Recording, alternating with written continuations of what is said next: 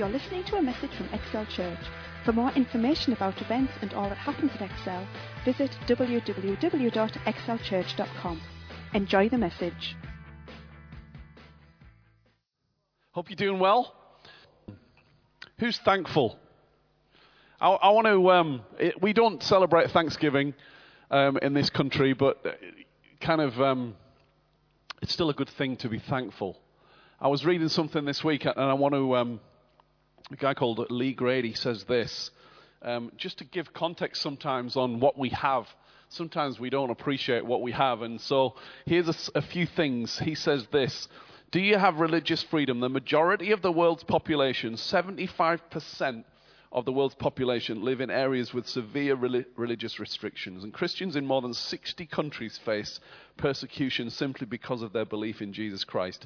About 1.6 billion people in the world live in repressive societies where they have no say in how they are governed. 1.6 billion! That's a lot of people. I have no understanding of how many people that is. I know that's a lot of people. Do you make your own decisions? There are 29.8 million people living as slaves today. These people live as forced laborers, forced prostitutes, child soldiers, child brides in forced marriages. 162 countries have slaves in them. Do you have money in the bank? There are more than 2.5 billion adults around the world who are unbanked, according to the data. In 148 countries, 2/3 of people without accounts said they simply don't have enough money to even use a bank. Do you own shoes? I've got some new boots on today. I feel very privileged. I feel very thankful that I could just go yesterday and buy myself some new boots. I like a pair of new boots or a pair of new shoes. It's good. But it says about 300 million children around the world don't own a pair of shoes. It's estimated that 2 billion people worldwide are currently plagued with parasitic diseases that could be prevented simply by wearing proper footwear. Oh my word. Do you drink clean water? About 1.1 billion people in the world don't have access to clean drinking water. Because of that, 9 million people will die this year because of water-related illnesses. The next time we open a bottle of water or drink from our tap, let's appreciate the fact that we have a tap in our homes that we can drink the water from that tap. It's amazing. And we don't realize it. Did your mother survive when you were born? Approximately 800 women die every day from complications during pregnancy and childbirth. This is equivalent to 33 women an hour. Do you live past age 5 years old? Some 21,000 children die every day around the world because of poverty and preventable diseases. This is equivalent to one child dying every 4 seconds. Do you eat 3 meals a day? The World Health Organization estimates that 1/3 of the world's population is overfed, 1/3 is underfed, and 1/3 is starving. Approximately 925 million people in the developing world are chronically undernourished. Do you enjoy reliable electricity? About 1.5 billion people in this world have no access to electrical power. That's just mind-boggling. Do we enjoy that oven in our kitchen? The next time we prepare a meal, remember that 2.5 billion people in the world still use wood or charcoal to cook their food. Do you enjoy your washing machine? I have a 10-kilogram washing machine. It's like a mega washer. About 5 billion people in the world still wash their clothes by hand. Do you have a roof over your head?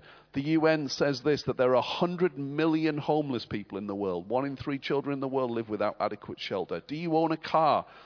In the US, it has the highest number of cars in the world. Only 5 to 7% of people in the world have ever flown in an aeroplane. Only 1 in every 8 people have access to a car. Do you have a flushable toilet? There are 2.6 billion people who do not have access to any toilet facilities.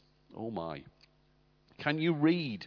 Nearly 1 billion people entered the 21st century unable to read a book or sign their names. There are 72 million children who should be in school but are not enrolled. Just unbelievable. And that's not to make us feel discouraged or depressed or kind of, oh my word, and to make us feel bad or to feel guilty about what we have.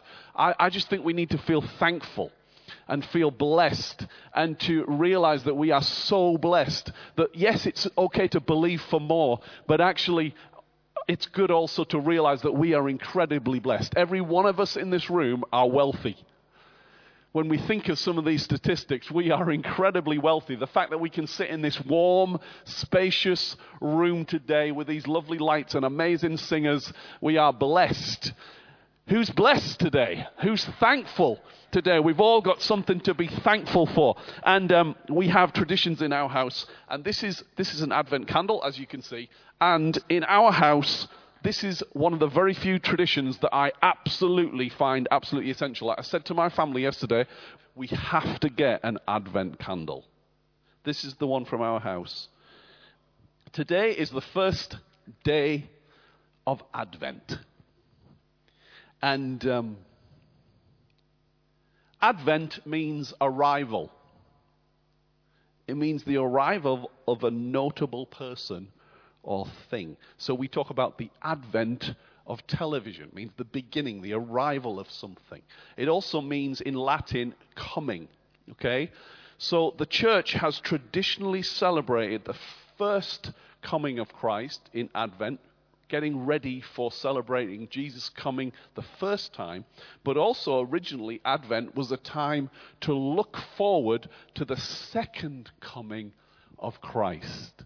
Because we are, as believers, excited about Christmas because it's the time when we celebrate kindness coming, like we've heard this morning. But also, it should be the time when we look with hope and expectation to the day when the kingdom comes. Because Jesus came first as a baby, but he's coming second as the king on the throne. And he's going to bring everything together and the kingdom is going to come. So we hold these tensions that the kingdom hasn't fully come yet. And there is going to come a day because we pray, let your kingdom come on earth as it is in heaven. There is coming a day when everything's going to be wrapped up and the kingdom is going to come. And so we have an eye on the future while we wait to celebrate the fact that he came 2,000 years ago in the past. We still have an eye on the future. But Advent is a time of anticipation. It's a celebration of hope and the culmination of the greatest event ever to happen, of the Savior coming to this earth. However, even for us as believers, sometimes it can feel like a stressful time. It can feel like a time of, oh man, just lists, things to do, panic, busyness, running around, or not having enough, or thinking about expectations of people and things that we have to do, things we have to buy, and the pressure to come up to expectations and all of that. And of course, we live in a crazy world. But I don't know about you, as believers, we're called to live differently. We're called to live in a different way. And I want to encourage you today. We're going to talk about peace for a few minutes. We're going to talk about the Prince of Peace. This morning we've been lifting up the Prince of Peace. We've been worshiping the Savior, Jesus, who is the Prince of Peace. He was the culmination of the promise. All the way through the Old Testament, we see the promise. There's going to come a day. There's going to come a Messiah, a shepherd, who will be the culmination of the salvation plan. And so when Jesus came, they said that he will encapsulate in the Hebrew this word shalom, which means peace, but it means more than just peace. It means well-being. It means wholeness. It means nothing missing. It means nothing broken. It means there will come a Messiah who will, in a divided, scarred, broken society, he will be the one who brings wholeness, who personifies wholeness, who is perfect, who is whole, and will bring wholeness to our brokenness. And so, in the Greek, In the Hebrew, it's the word shalom. In the Greek, it's the word eirene, E-I-R-E-N-E. He is the personification. He's the culmination of everything that we've been waiting for. He's the promise fulfilled. And 2,000 years ago, he came into a society, a violent society, into Judea that was occupied by the Romans and was led. The Romans had a Caesar, Augustus Caesar. Augustus Caesar was after Julius Caesar, kind of the first proper Caesar in a sense. He brought changes to society over his reign. He was responsible for bringing things like a fire service to Rome, to improving the local public services, and he was generally regarded as quite a good Caesar in the sense that he brought something which in Latin was called the Pax Romana, which was the Roman peace, which meant that generally across the Roman Empire there weren't any kind of major wars going on. And so into that world, Jesus comes. And we're going to be looking at this over the next few weeks. And I love it when the angels come and they say to the shepherds, peace on earth. Because what we need to realize is that in a time when the Caesar was bringing peace in inverted commas, the Pax Romana, Jesus was coming to the whole earth to bring true peace, to bring peace to our hearts, to bring eternal peace. And I love the contrast between Augustus, the Caesar at the time, and Jesus, who came as a king. Augustus ruled from a palace. Jesus was born in a manger. Augustus had choirs praise him in the temple. Jesus had heavenly choirs praise him in the nighttime when the shepherds were looking after the sheep. Augustus was hailed as the bringer of the Roman peace. Jesus is the Prince of Peace for the whole earth and for everyone. Augustus was hailed as a savior, as a lord. Caesar was regarded as divine and was a lord that people needed to pledge allegiance to. But Jesus came as the Lord. The angel said, you're going to have a savior who is Christ the Lord. So people were expected to show allegiance to Caesar in those days, and everything around society was around allegiance to him. But Jesus comes into that society and declares by the angels, but quietly, apart from the angelic thing, quietly comes in, born in a manger to Mary and Joseph, and he is the one who is the Lord. Augustus enjoyed the praise of the powerful, but angels announced Jesus' birth to the shepherds, who were often considered lowly and even despised. Micah prophesied in chapter 5 of Micah, verse 2, that you, Bethlehem, you're a small town, but out of you is going to come a shepherd who will rule the people. In Micah chapter 4, though, in verse 5, it says, all peoples walk every man in the name of his God, but we will walk in the name of the Lord our God forever and ever. And I feel that is a real contrast today, that is a real challenge for even us as believers. Everyone's got their own gods today. There are many gods. You know, I was in India a couple of weeks ago, and it's unbelievable. Like, there are Hindu temples next to Catholic churches, next to mosques, next to other kinds of churches. Everything's next to each other. Unbelievable. And you've got gods there, visible kind of Hindu gods and all of that are just there. But actually the gods that people are serving in the Western world are maybe not as obvious. the gods of self, gods of materialism, gods that set themselves up, gods with a small g. Everyone's doing their own thing. But Micah says, as the people of Israel at the time, we will make a decision that we're going to serve the God, God with a big G.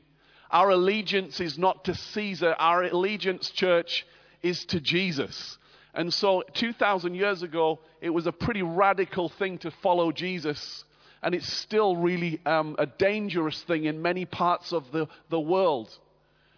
And so we need to be careful that even though at the moment pretty much we can say Jesus is Lord, there may come a time when that's not as easy, even in this nation. And things are changing even now in terms of kind of laws and all of that. And we need to be praying in this election that we vote. First of all, we need to vote as Christians. We need to register. And we need to pray about who to vote for. Because we need to make a stand, and we need to make a difference, and we need to recognize that our faith will be tested, I believe, in this next season. And for our young people, we need to be praying for them. Anna, we salute you, and others who are standing up in their schools and colleges. And we need to be strong on behalf of others. But I want to say this, that we got to make a decision that some may walk in the name of their God, small g, but we will walk in the name of the Lord, our God, forever. Is anybody with me this morning? Because he is the one that brings true peace. And in the Christmas story, Herod represents the enemy who comes and brings violence and brings strife into the situation to try and wipe out the new king. And I want to say this, that you and I have an enemy who wants to bring strife into your world, not just at Christmas time, but throughout the year. He wants to bring confusion and strife to your family and to your situation. We have an enemy who wants to bring confusion and strife. And we are called to bring the Prince of Peace into our lives, into our home, to stand and to declare that even though the enemy tries to bring strife, we stand for peace. And that peace doesn't mean soft. Peace is worth fighting for, because peace is actually what we're called to wage. We don't wage war, we wage peace. Because we are called to be ambassadors of the kingdom. And the kingdom, some of the characteristics of the kingdom of God is, well, it says in Romans, it's righteousness, peace, and joy is the kingdom of God. And I don't know about you, but sometimes I don't always see that. And I want to see more of that. Because I'm aligned and I'm righteous with God, I want to see more peace. And I want to see more joy, which are representations of the kingdom of God in my life, in my family's life, in my church's life, in this society. We are called to bring peace and life and joy to our community. And the way to peace, I believe I want to give you something this morning that will help you for our own life. The way to peace, I believe, is the fear of the Lord. Proverbs chapter 1 and verse 7 says this: the fear of the Lord is the beginning of knowledge, but fools despise wisdom and instruction. Jesus is the ultimate source of wisdom. There is wisdom available to us through the Word of God, through the Holy Spirit. James chapter 1 verse 5 says this: if you need wisdom, ask our generous God, and He will give it to you. He will not rebuke you for asking. He'll never tell you off for asking for wisdom. When was the last time we asked God for wisdom? You and I need wisdom to live life beyond what society says and just in everyday life. And James is where we're going to go. And I want to show you this. In James chapter 3, talks about earthly wisdom versus godly wisdom. And I believe that if we're lacking peace, it should signal to us that we need to look for more Jesus and look for more wisdom. If we're lacking peace, if there's strife going on in our life, in our homes, in our family, then Jesus is the answer, but Jesus is the answer through wisdom. And God wants to give us wisdom. In James chapter 3 and verse 13 it says, "Who is there among you who is wise and intelligent? Then let him by his noble living show forth his good works with the unobtrusive humility which is the proper attribute of true wisdom." Here we see the contrast between true wisdom and false wisdom, between earthly wisdom and godly wisdom. First of all, it says here that we're called to live the high life by living the low life. Oh, you're living the high life, we say to people, or we think about people. Oh, you're living the high life. Living the high life, according to the kingdom of God, is living with humility. Because humility, like C.S. Lewis said, is not thinking less of yourself, but thinking of yourself less. Thinking of others. And it says here, showing forth good works with humility, and is the proper attribute of true wisdom. So humility. And then it says, if you have bitter jealousy, envy, contention, rivalry, selfish ambition in your hearts, do not pride yourself on it, and thus be in defiance and are false to the truth. This kind of wisdom is not coming from above, but is earthly, unspiritual, even devilish. Okay.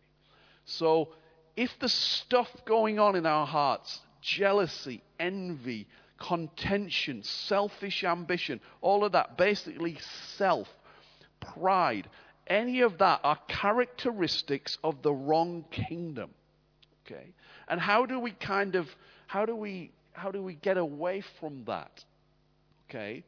Well, we've got to continually humble ourselves before God and look to others. And so it says in verse 16, for wherever there is jealousy, contention, there will also be confusion and all sorts of evil and vile practices.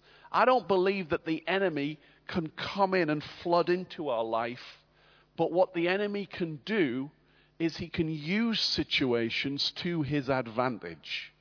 We need to recognize that we have an enemy who wants to use situations to his advantage to bring confusion and strife. And if there is confusion and strife in our lives all the time, then we need to look to the wisdom of God and to the help of Jesus. Because here and then in verse 17, it talks about the wisdom from above. Aren't you glad today that we don't have to always look around, we can look up for the wisdom from above? The wisdom from above is first of all pure. Then it is peace-loving, courteous, considerate, gentle, willing to yield to reason, full of compassion and good fruits. It's wholehearted, straightforward, impartial, unfeigned. And the harvest of righteousness is sown in peace by those who work for and make peace in themselves and in others. You can tell this is the amplified version. That peace which means concord, agreement, harmony between individuals with undisturbedness in a peaceful mind free from fear. So God wants us to live a life of peace with ourselves and with others. And even as believers, we don't always live in that state. Paul writes in Philippians, he's like, I have learned how to be content. He was learning. In all things, I can do all things through Christ. Living from the inside out. But that is what God wants us to do. And here he says This is the true wisdom that comes from above.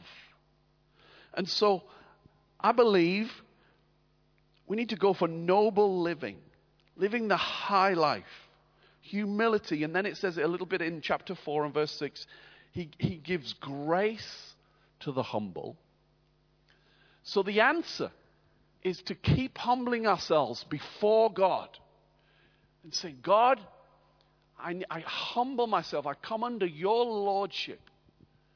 Your lordship, even if sometimes it conflicts with society, even if it sometimes conflicts with my thinking, I'm going to come under your lordship. I'm going to humble myself under your lordship. And as I do that, it says here that we do good works. We lower ourselves to look out for others, and we receive his grace. In verse 7, submit to God and resist the devil. Resisting the devil could mean resisting our own voice, the voice of the slanderer. He's an accuser. And then it says, draw near to God. He resists the proud, but he gives grace to the humble. I want to draw near to God in this season, to the Prince of Peace. As we go into this month, with everything that we do, with the busyness of the season, I want to internally draw near to the Prince of Peace. I want to resist strife and confusion. And so sometimes that doesn't come naturally, and sometimes we have to fight for it. You've got to fight for peace. Fight for peace. The answer to our spiritual problem is godly wisdom from Jesus. The answer to our financial problem is godly wisdom from Jesus. And that could mean a person who's a follower of Jesus. Going to a person and say, can you give me some wisdom from God? Let us never become so full of ourselves that we're not willing to go and ask someone for help. Come on, somebody. Say, hey, I need some godly wisdom. I need some godly wisdom. You've got a great marriage. Will you help me to get some godly wisdom in our marriage? You know about money. Will you help me with some godly wisdom? You know about how to do life. You seem to have learned about how to follow Jesus in this area. Give me some godly wisdom. Who's up for getting some godly wisdom from each other? Come on. Not one person having everything, but some of us going to each other and go, hey, I need some wisdom here. We have the body of Christ, even all around the world, to help us with some godly wisdom. You know, this week, I've been in touch with people on the other side of the world and asked them for some wisdom. Well, I need some help. I need some prayer. I need some wisdom about some things. Will you help me? Let's be willing to do that. As we have people come to us, we've got to be willing to go to others. Is anybody with me this morning? Say, hey, I need some wisdom here. You don't have to be in a crisis to get wisdom. I need it every day. He wants to guide us. He's the way maker. So, his kingdom has peace as its culture. I've already mentioned it. I'll mention it again. Romans 14:17. The kingdom of God is not, this is great for Christmas, it's not a matter of getting the food and drink that we like. Well, you know, there's nothing wrong with pigs in blankets. Julian was showing me one earlier on. How long was that one? It was, what was it? That thing? 2 meters long. Was it 2 meters long, pigs in blankets?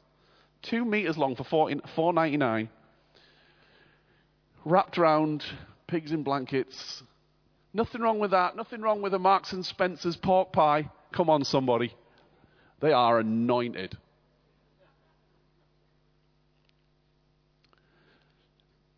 Nothing wrong with turkey. Nothing wrong with your vegan nut roast, but I'll keep away from it personally. That's your thing. There is a discussion in Romans about whether we can eat certain foods or not. And Paul writes this, he's going, actually the kingdom of God is not about that kind of stuff. The kingdom of God, when it comes down to it, is righteousness. In other words, we are in right relationship with God, not through anything that we have done or we can do, but through everything that Jesus has done for us already before we were born, while we were still sinners. Christ died for us, loved us, put his love towards us, chose to love us through his agape love, not through a feeling that he had, but because we needed him, we needed his love. He chose to love us. Are you grateful this morning for his agape, incredible, unconditional, directive love towards us? Not through anything that we have done. We are right before God. We are righteous. I can stand today. I can take communion. I can receive that. And I can say, by faith, I am stronger because I've taken communion internally. Every time I take communion, I can believe that I'm stronger because of Jesus and what he's done for me, not because of what have I done for him, because of what he has done for me. So the kingdom of God is about righteousness that's being given to us as a gift. We are right before God. Let that sink into you today. You are friends with God. There is no barrier between you and God. You can come into his presence. You don't have to come into any veil. He is available to us, not through anything we've done, but through him. We are right with God. We have peace with the Prince of Peace. He became our peace. He broke down the wall. He abolished the wall that separated mankind. And therefore, we are now called to be reconcilers, ministers, ambassadors of peace, ambassadors of the good news. So, hey, this season, let's use this opportunity to be ambassadors of peace. And say, we have the ministry of reconciliation. But the kingdom of God here is righteousness and peace, shalom, well-being, the Prince of Peace, and joy in the Holy Spirit. So if we're not at peace, church, today, then something's out of alignment. Something's not in alignment.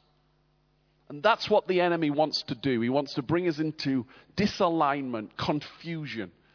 And today I want to encourage you to get into alignment with his plans, with his purposes, with his will, with his lordship again today. 1 Peter 3 verse 11, let him turn away from wickedness and shun it, and let him do right. Let him search for peace, harmony, undisturbedness from fears. And seek after it. Do not merely seek peaceful relations with God, with your fellow man, but pursue. Go after them. Go after peace.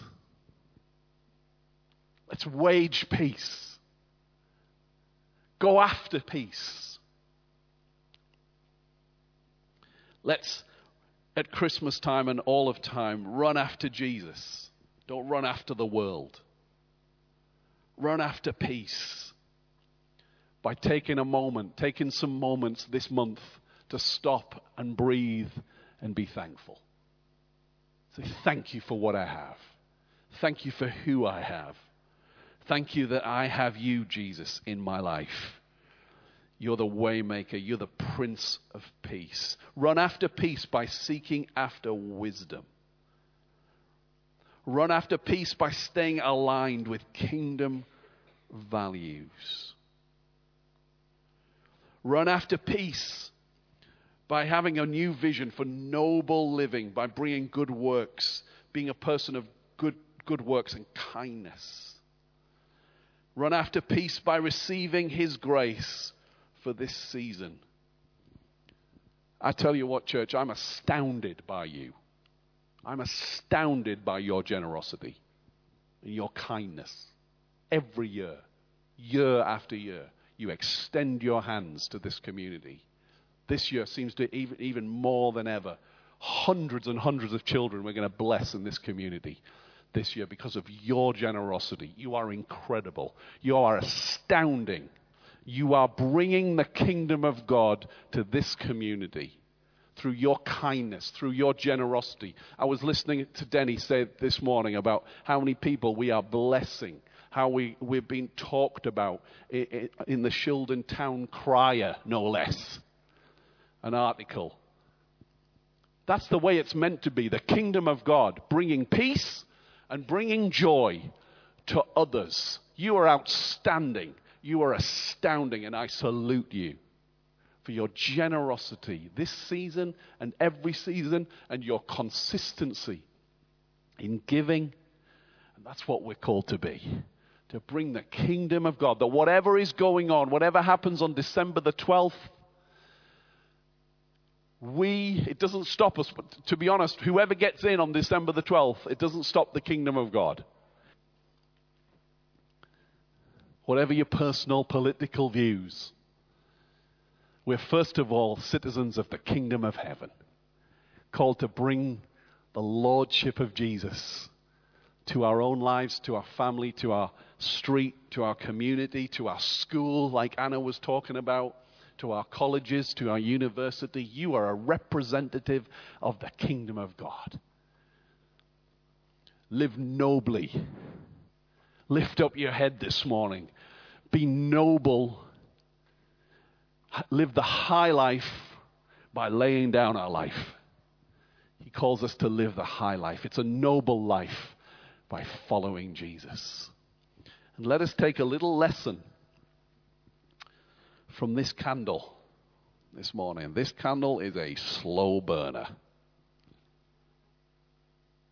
Nothing spectacular. There's plenty of time. This candle's thinking, hey, you know what? I've got 30 days.